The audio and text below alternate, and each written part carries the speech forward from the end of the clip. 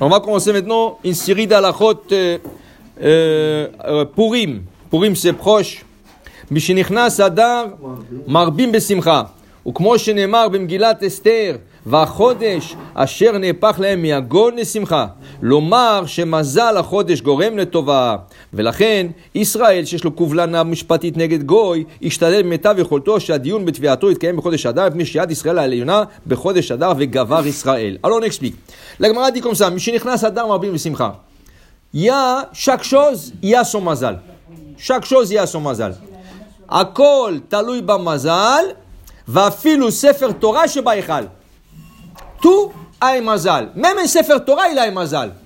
Pourquoi? Si un Sefer Torah, tu as écrit un Sefer Torah, tu as mis $50,000, tu as mis un beau tissu, un bon habit extraordinaire, tu l'as donné dans une communauté qui prie rien qu'une fois par semaine.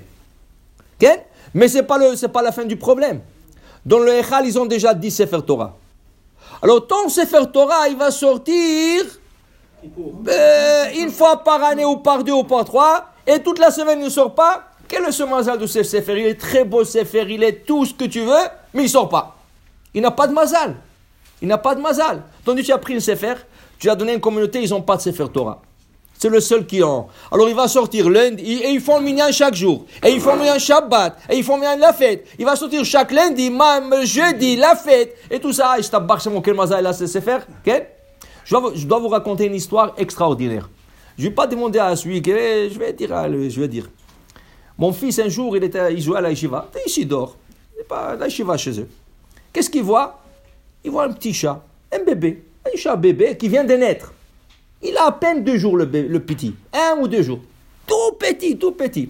Il le ramasse, il l'emmène à la maison. Ma femme, elle voit ça. Elle dit, qu'est-ce que c'est ça? Il dit, non, j'ai trouvé à la yeshiva. Il dit, sors-le d'ici. Il me dit, mais je vais le jeter. Alors il me dit, qu'est-ce que j'ai fait? Je dis, c'est pas question, mais pourquoi tu as emmené ça à la maison? On ne rentre pas de chat à la maison. Top. Bekitsour, il sort dehors. Qui c'est qui passe? Docteur Assayak. Docteur Assayak, il passe. Il lui dit, Docteur Assayak, tu veux un chat? Il le regarde. Il dit, je vais demander à ma femme. Il part, il revient à la maison après 15 minutes, il me dit, donne-moi le chat. Il lui a donné le chat. Le lendemain, je le vois, il a l'air fatigué, il a les yeux rouges. Je dis, qu'est-ce que tu as? Il dit, quoi? D'abord, je l'ai emmené hier au vétérinaire déjà pour lui faire une piqûre. Après, il est parti lui chercher un petit bassin où le mettre. Après, il lui a acheté un biberon avec du lait. Et la nuit, il a surveillé pour lui donner le... Quel mazal il a avec le chat. Hein? Alors, sur ça, on dit, mais Ashpot Yarim Evion. Il était dans les poubelles, ce chat. Et la Kosh Baruch Hu, regarde, il l'a emmené. Maintenant, aujourd'hui, c'est un roi. Tu vas là-bas, c'est un roi. Il a son sofa, qu'est-ce qu'il n'a pas?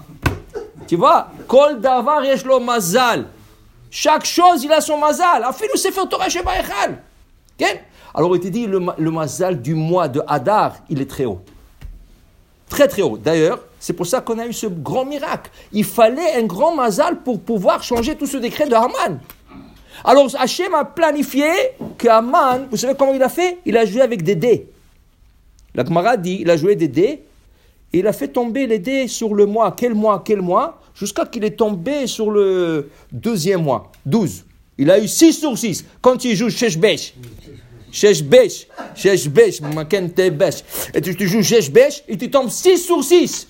Waouh, 6 plus 6, ça fait combien? 12. Elle a dit 12e mois, je vais les avoir au 12e mois. Quel est le 12e mois de l'année de calendrier hébraïque? Hadar. Après, il a joué comme ça, encore.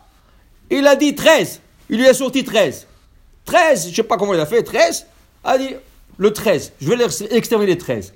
Tout ça, Hachem lui a fait d'une manière que le mazal du mois, vena apochu. Le mazal, il a renversé sur lui. Alors, dit la Gemara, si quelqu'un a un jugement avec un goy, essaie de l'avoir pendant Hadar.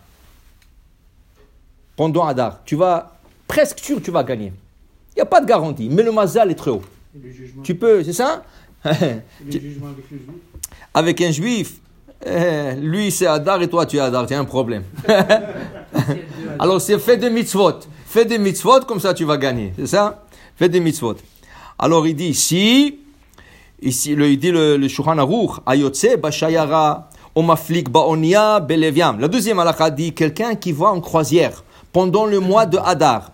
Mais il sait qu'il ne va pas rentrer chez lui jusqu'à après Purim. Il va en croisière maintenant, mais il ne va pas rentrer chez lui jusqu'à après Purim. Qu'est-ce qu'il va faire sur la croisière? Comment il va vivre la Megillah? Des Shulchan Aruch. S'il veut prendre une Megillah et la lire, c'est mieux. ואם אינו מוצא מגילה כשרה להוליך עמו כדי לקרותה בזמן קרוי, יכול לקרות המגילה אפילו מתחילת ראש חודש. À partir de Rosh Chodesh, tu prends le Hazan, tu lui dis écoute, je vais être sur une croisière. Et je ne sais pas s'il y aura quelqu'un pour lire la Megillah. Je n'ai pas de Megillah. Je ne sais pas si quelqu'un pourra lire la Megillah. Afak, lis-moi la Megillah maintenant. Il dit qu'est-ce que tu veux? C'est Rosh Chodesh, c'est pas. C'est dans 2 semaines pour Purim, c'est pas maintenant. Oui, lis-la maintenant. Lis-la maintenant. Ah, c'est valable. Tu n'as pas fait la mitzvah en lirant son temps, mais c'est, comme on dit, mieux que rien. Mieux que rien. Il dit ici, Afilu bitrilat hachodesh, aval, lo yevarech al birkat. Il ne faut pas faire la brachot. Tu ne peux pas faire la brachot. Ce n'est pas en son temps. C'est rien que pour ne pas perdre l'histoire de la Megillah. Aval, soudat, et quand on dit lila maintenant, ça veut dire à partir de Rosh Chodesh. Si tu parles le 2 Hadar ou le 5 Hadar, pas important. À partir de Rosh Chodesh jusqu'à Purim, si tu pars et tu n'as pas de Megillah, lis-la avant de quitter. Dans une Megillah Kshera, dans une Megillah Klaf, avec un Hazan qui c'est le Ta'amim. Okay? Il dit ici, Aval Soudat Purim, mais la Soudat de Purim, ou Mishloach Manot, et le Mishloach Manot, Matanot l'avionim, le cadeau aux pauvres, et Nam Noagim et la Bismanam. Ça, tu le feras en son temps, c'est ça? Il y a une opinion du Meiri, c'est un des Rishonim qui disait, quelqu'un qui se trouve en croisière ou en voyage, et il n'a pas de Megillah, que le jour de Purim, qu'il lit le Hallel. Ok? Il dit, alors, parce que la Gemara pose la question suivante. La Gemara pose la question. Comment ça se fait que tous les fêtes, nous lisons le Hallel et pas Purim? Pesach, on lit le Hallel. Hanouka, on lit le Hallel. Shavuot, tu lis le Hallel. Et qu'est-ce qu'il y a encore? Sukkot, tous les fêtes. Purim, c'est la seule fête, on ne lit pas. Il y a 2 autres fêtes qu'on ne lit pas le Hallel. Rosh Hashanah Kippour.